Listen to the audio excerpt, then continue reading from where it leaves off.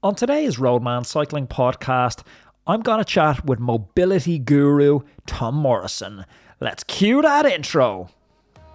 The big question is this: how do we use cycling as a tool to improve our health, our happiness, and our longevity? That is the question, and this podcast will give you the answers. My name is Anthony Walsh, and welcome to the Roadman Podcast. Roadman, welcome back to another Roadman Cycling Podcast. It's Thursday and today I am chatting with Tom Morrison. Tom is the creator of the Simplistic mobility method. He is the fixer of mobility issues and he is quite easy to understand, which is why I came upon Tom's work and I connected with it. He takes a complex topic of mobility movement patterns. He makes it funny, he makes it light, and as cyclists, he's like the antidote to all the habits we have ingrained into us that just aren't self-serving, our total exclusivity on cycling, our neglect of other movement patterns. And when we stick that and compound it with our inactivity because of lockdowns, Zoom calls, Tom really is the antidote to a lot of those things. So I'm super excited to bring you this chat. I hope you're getting value from it. Folks, if you're loving the podcast, as I know so many of you are, because I can see the download figures, you absolute legends. Thank you for sharing it. Whoever's sharing it into their WhatsApp groups, telling their club mates about it. I'm much, much indebted to you. That's how podcasts grow. You can do all the digital marketing trickery in the world, but honestly, that's not what we're doing. I'm trying to create a good product for you guys, a product and a podcast that's good enough to share. And when it's good enough to share, my hope is that you pass that along to a friend and you say, hey, yesterday we talked about 4 average speed metrics. If a friend of yours is chasing average speed, you share that podcast with him and that's a way he can improve. Roadman, and from that, I do thank you from the bottom of my heart. I'm really excited to bring you this interview with Tom Morrison today. Before I do, just a really brief plug on our Patreon, because along with your generosity and goodwill and sharing vibes, as cool as they are, unfortunately, they don't pay the bills. But who does pay the bills for us is our Patreons. They're a select group of our audience who dip into their own pocket to buy me the price of a pint of beer once a month to say thanks for creating the podcast content. And in return, I give them the secret podcast. So when you sign up, you will get access to a weekly secret podcast as a thank you and a tip of the cap. You're also going to get a heads up on anything we bring out, like training camp, kits, any of that. It's a heads up first to the Patreons. So if you're not currently a Patreon and you want to sign up, it's super easy. Just head across to patreon.com/Anthony_Walsh and you can contribute to the beer fund. Folks, without further ado, let me welcome to the podcast. Actually, just before I do that, it just dawned on me as I was welcoming Tom to the podcast. He's the second Irish guest we've had this week. I've only had, I would say, a handful of Irish guests ever on the podcast, and Tom is the second in a week.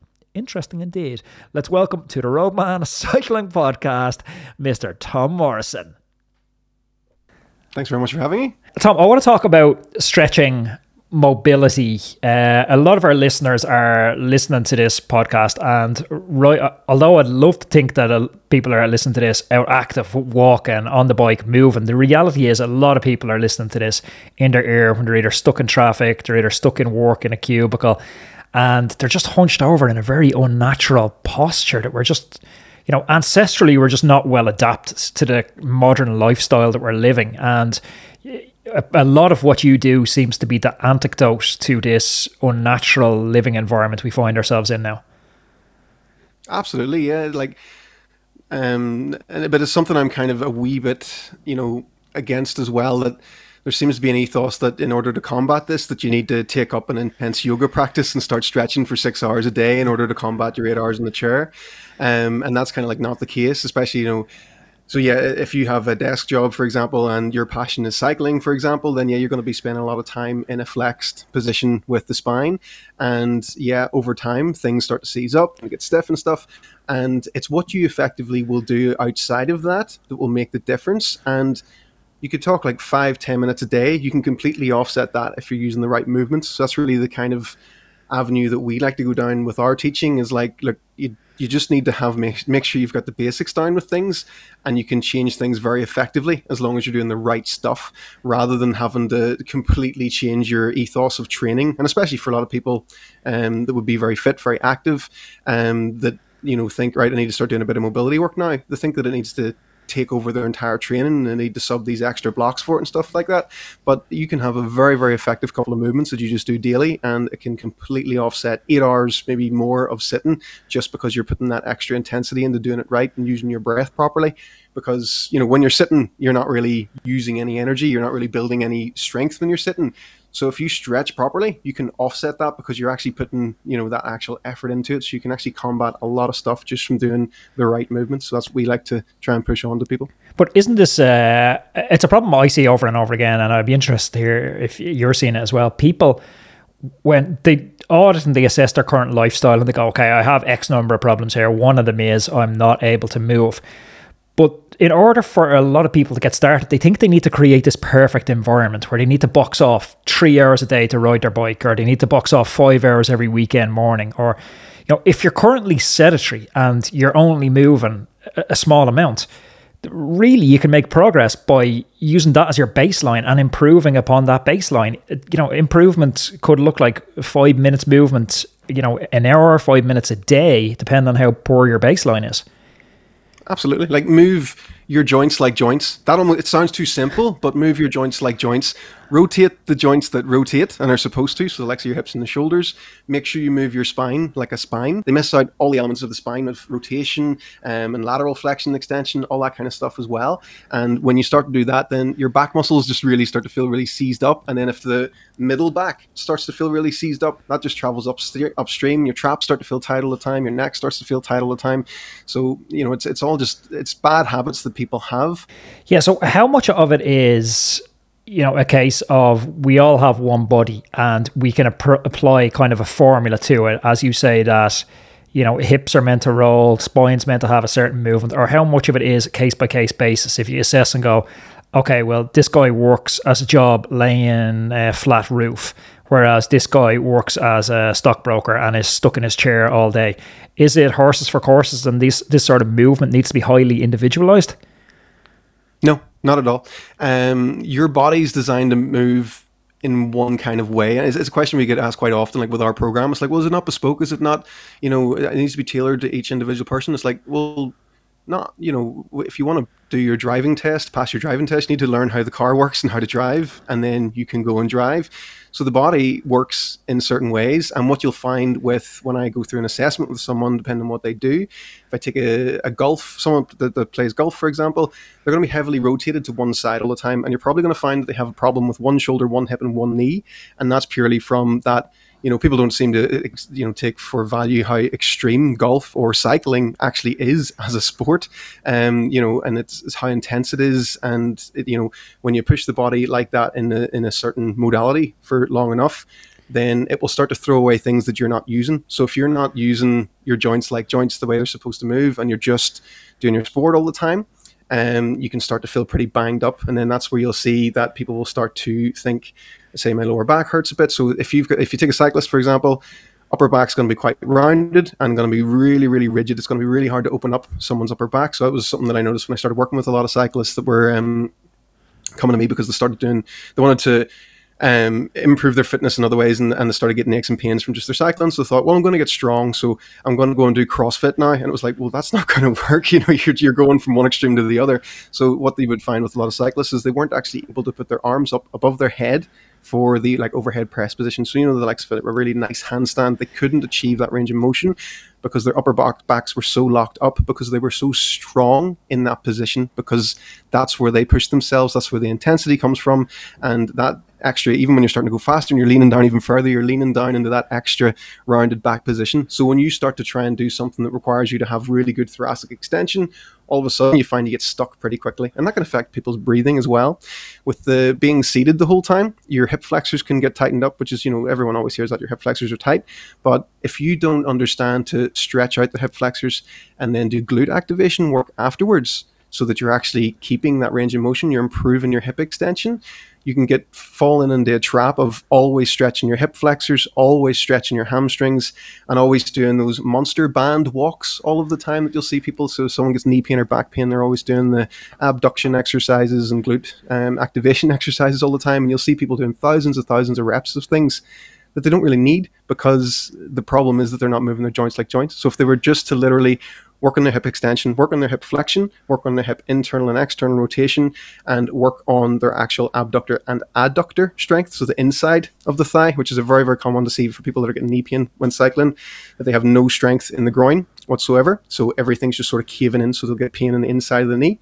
It's a very common one to see as well. So if you just work on those things, that's a more complete program. And those few things that I just mentioned there, it might sound complicated and like a lot of work to some people, but you can have that covered in 5 minutes a day easily, just through doing a few reps of a few movements really, really well. And I know anecdotally, I fall exactly into that category you're talking about, where for, probably the last 10 years, I've ridden the bike north of 20 hours per week.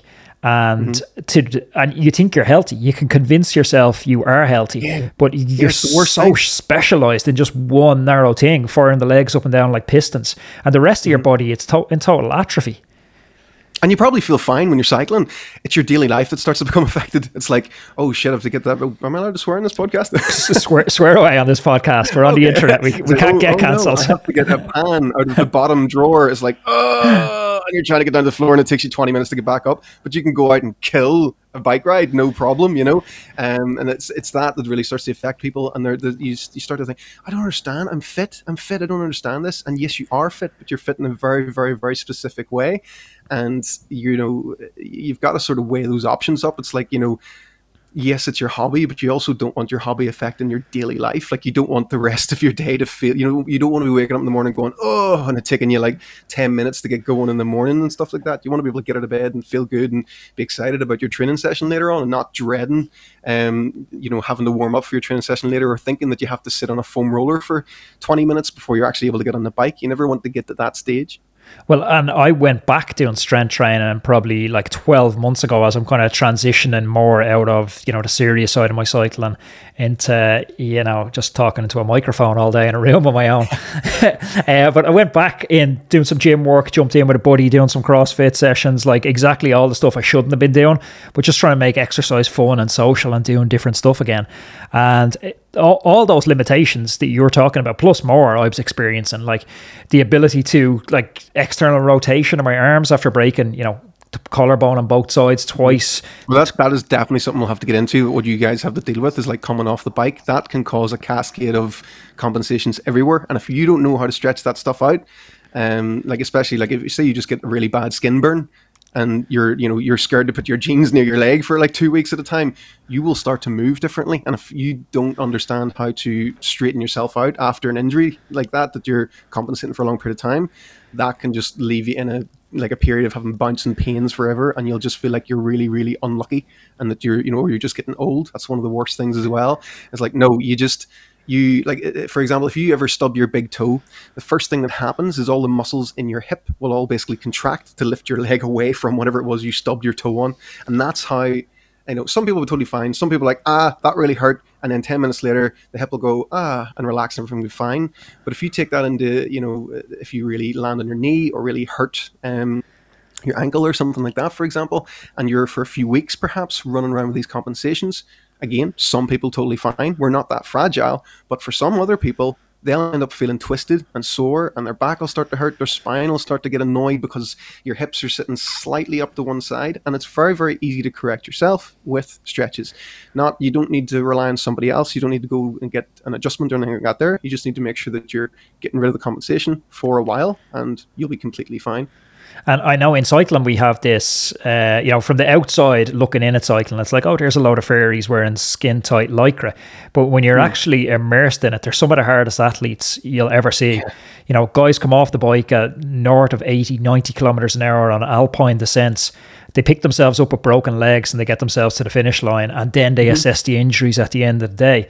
But because it's such a culture of crashing's part of the game. Just get on with it, regardless of the injury. You know, guys have finished the last 2 weeks of the Tour de France with broken collarbones.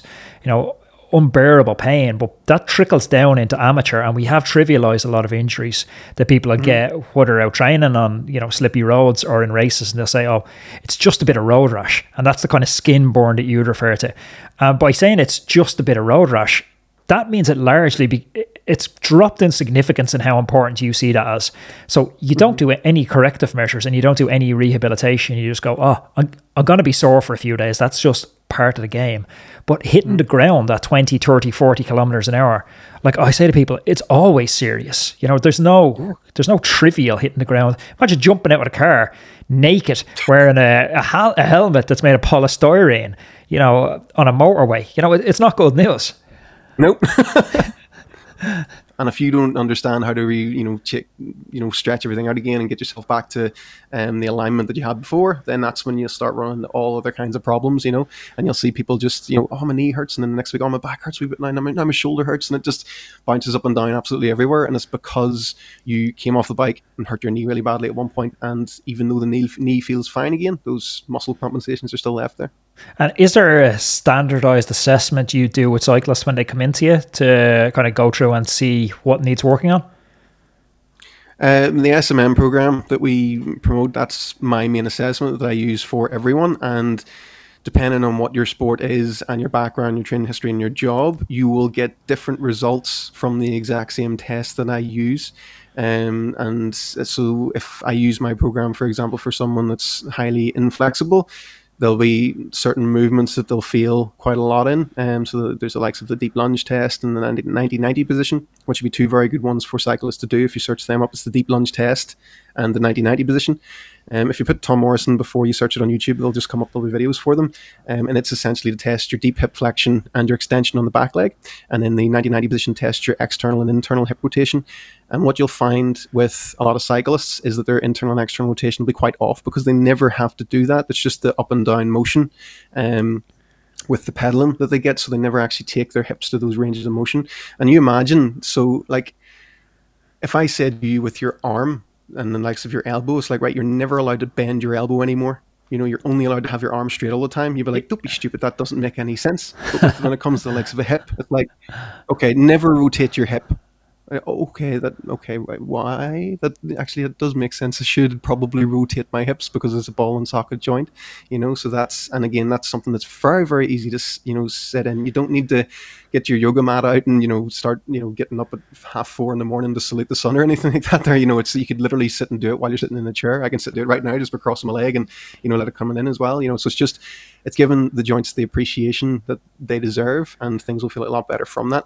So what I usually test for people would be their pelvis positioning. So I would look very much for either rotation of the pelvis or hike of the pelvis on one side.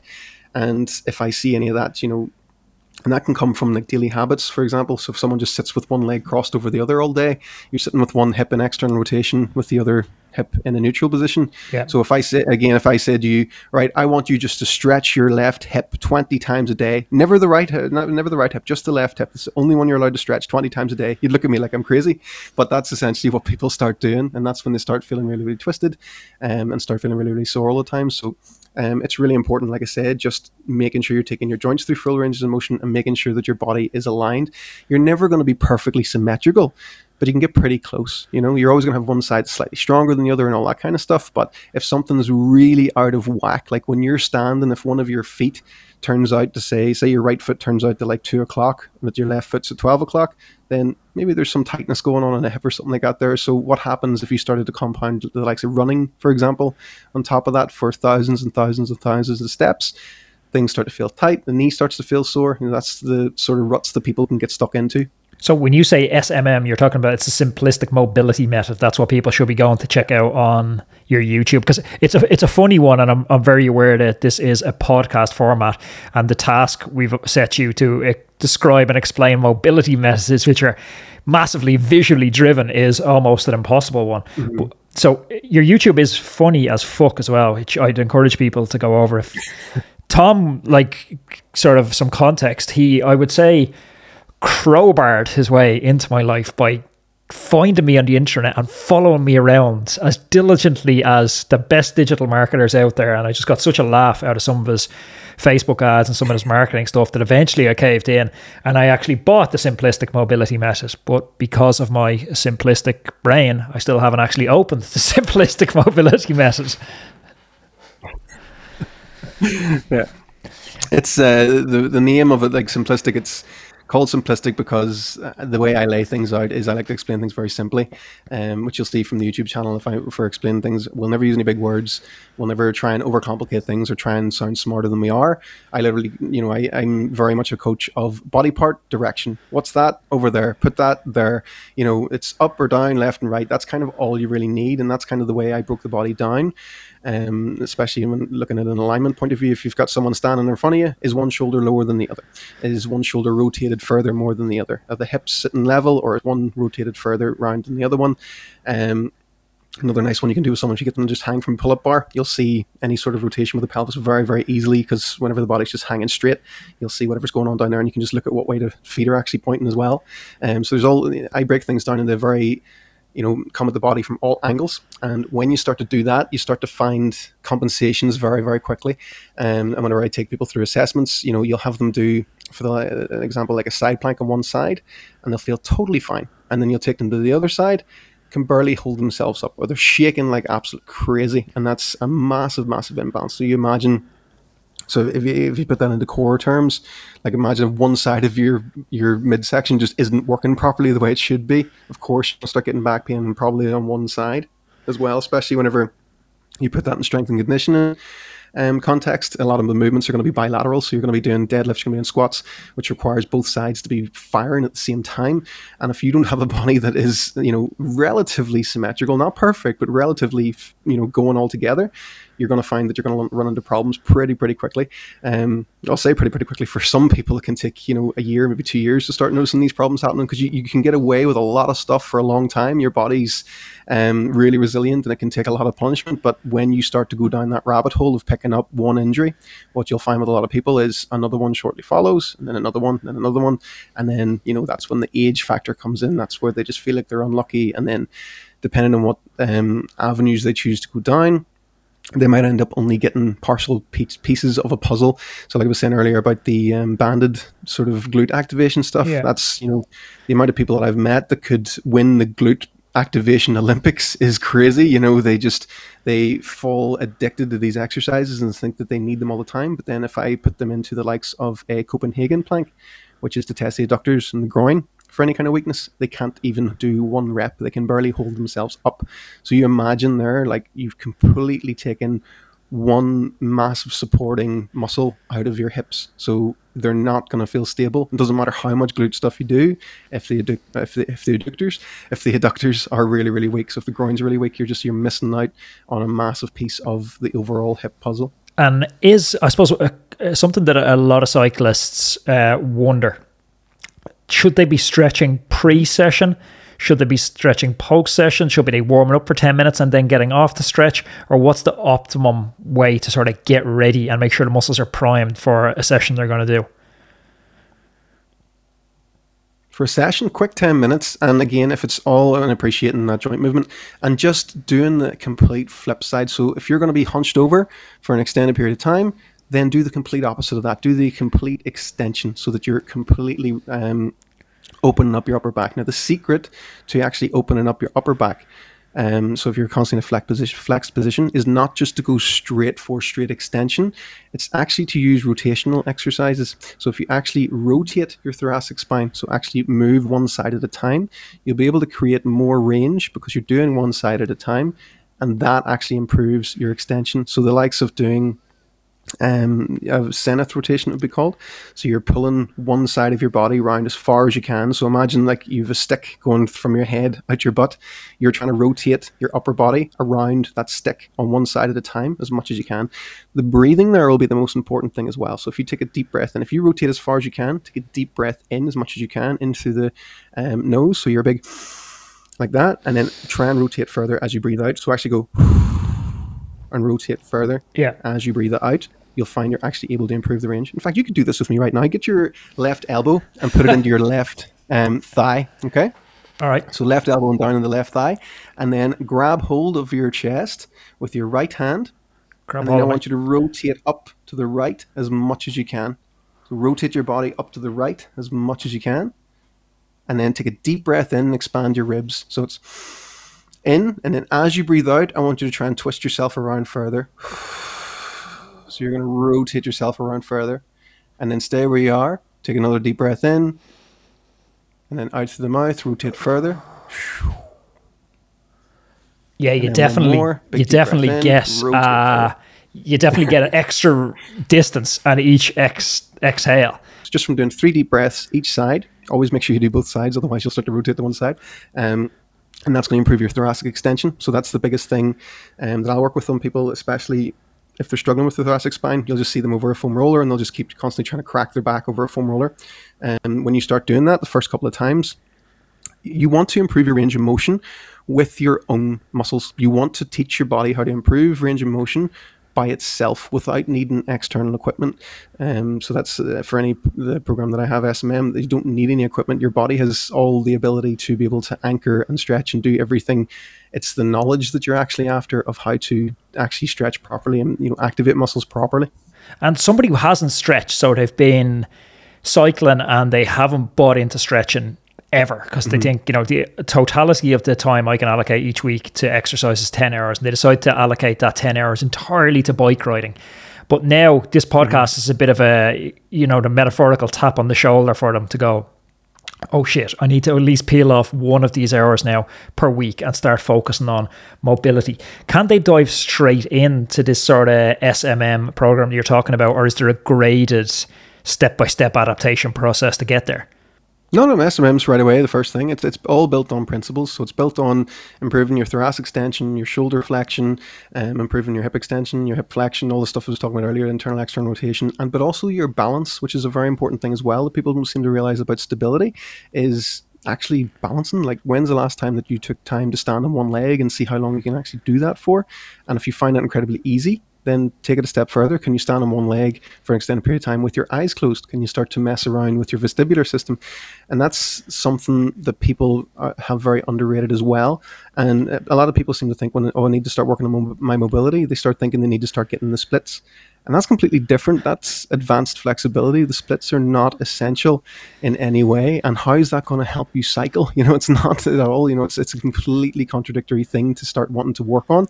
You just want to have the baseline flexibility that your body should have to be able to squat, to be able to run, to be able to, extend well, reach your arms up above the head. And that's pretty much it, and that's not hard to achieve or maintain at all. And one thing, so you're asking me sort of about a specific warm-up.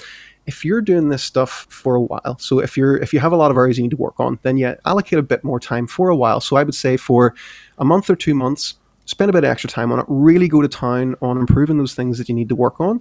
And then outside of that, you'll find it stays if you're doing it regularly. So you can effectively start to keep all of these ranges of motion just from doing 5 minutes in the morning. And when it comes to your bike ride later on, you could even, heaven forbid, skip a warm-up. You might not even need one because you've been doing all the good stuff all the time. So your body moves well all the time. Basically, every step you take all day is a corrective exercise because you're not compensating anywhere, because you put the work in for a while and you're just being consistent with it. And that's how you can get away with a lot more in your training. It was one of the best things we ever did with our guys in the gym, was making them have a morning routine first thing in the day, so that they were assessing themselves first thing in the day. You found that there was so much less tweaks in the gym. People would used to always crack their necks, or tweak their backs, or pull a hamstring and all that kind of stuff, from trying to lift weights that were too heavy for them. But when you started to give them these mobility routines, they would come into the gym that night and they'd be like, my neck felt a bit funny this morning. And it's like, great, okay, we'll change the programming for you then, make sure that's not going to become a problem in the class, and people become more body aware. And you start to become more body aware, you start to move better all the time. And then that's whenever good things start to happen. That's whenever you don't get that unlucky injury. So I always like to say, like, the best injury is the one that didn't happen. And it's purely because you're doing good stuff outside of your training and outside of work as well. And again, it can just be a few minutes in the morning. And the morning's the best time to stretch. People always ask, when's the best time to stretch? First thing in the morning, as soon as you get up, best time to stretch. Stretch when you're stiffest. And that's, everyone's a little bit stiff in the morning when they first wake up, because they've just been still for, well, if you don't have kids, probably 8 hours, hopefully. If you do have kids, you maybe had about, 45 minutes sleep. So, you're getting up, you have just been still for a long period of time. So if you stretch first thing in the morning, you stretch when you're stiffest, you're basically training your mind, your body, your brain, whatever you want to call it. As soon as you wake up, it's time to move. You're telling your body that, rather than rolling out of the bed, just about getting down the stairs, turning the kettle on, having your coffee, sitting in the car, getting home, sitting the bike when you get home. That's where the habits are coming in, and that's where you start to see the 90-year-old people that they shuffle when they walk now, and they're half the height that they used to be, because they haven't been opening their upper back for years. They haven't been working on their balance for years either, and that's when your body starts to feel like it can't balance. That's when you start to lose a lot of confidence, and that's where you start to they'll start to waddle when they walk, and their feet will be scared to leave the ground, and that's why that happens. Tom, that was absolutely brilliant. I think that's given the obvious restriction we had on not being able to show stuff on a podcast format, that was such an eye-opener, I think, for so many people who are just focused predominantly on cycling to the neglect of other stuff. And if you don't address this stuff, it does come back to bite you sooner or later. Just finishing up, Tom, where can people check out this simplistic mobility method? Try and say that 10 times fast. Simplistic mobility method. Where can they check that out, and how can they follow you? The simplistic mobility method. If you go to tommorrison.uk, we couldn't get the .co.uk, unfortunately. So it's tommorrison.uk. You'll see all of our stuff on the website. The YouTube channel as well is just Tom Morrison. Basically, if you type Tom Morrison, say you have a problem with a body part, and type into Google Tom Morrison and say it's your foot, a video will come up for you. You'll have something to follow along with and do. So the YouTube channel, there's a ton of free info in it as well. So lots and lots of really beneficial stuff. And especially for you guys that are cyclists, search Tom Morrison Zeniths. That'll be the really, really good one for your upper back. So it's Zenith. I'm glad you spelled that. It's hard to spell when you're not looking at it. And search that, because that movement there is something that you're going to be wanting to be doing every day. Because like I said, working with cyclists, it's some people I'll get some serious quick wins with for things, but when it comes to cyclists with the upper back, you're really fighting there to try and you need that bit of daily effort so that you're really starting to offset all of that extra flexion that you've been doing. So it's hard work. But once you've got that work done, very easy to maintain. Tom, you are a legend. Thank you very much for joining us on the Roadman Cycling Podcast.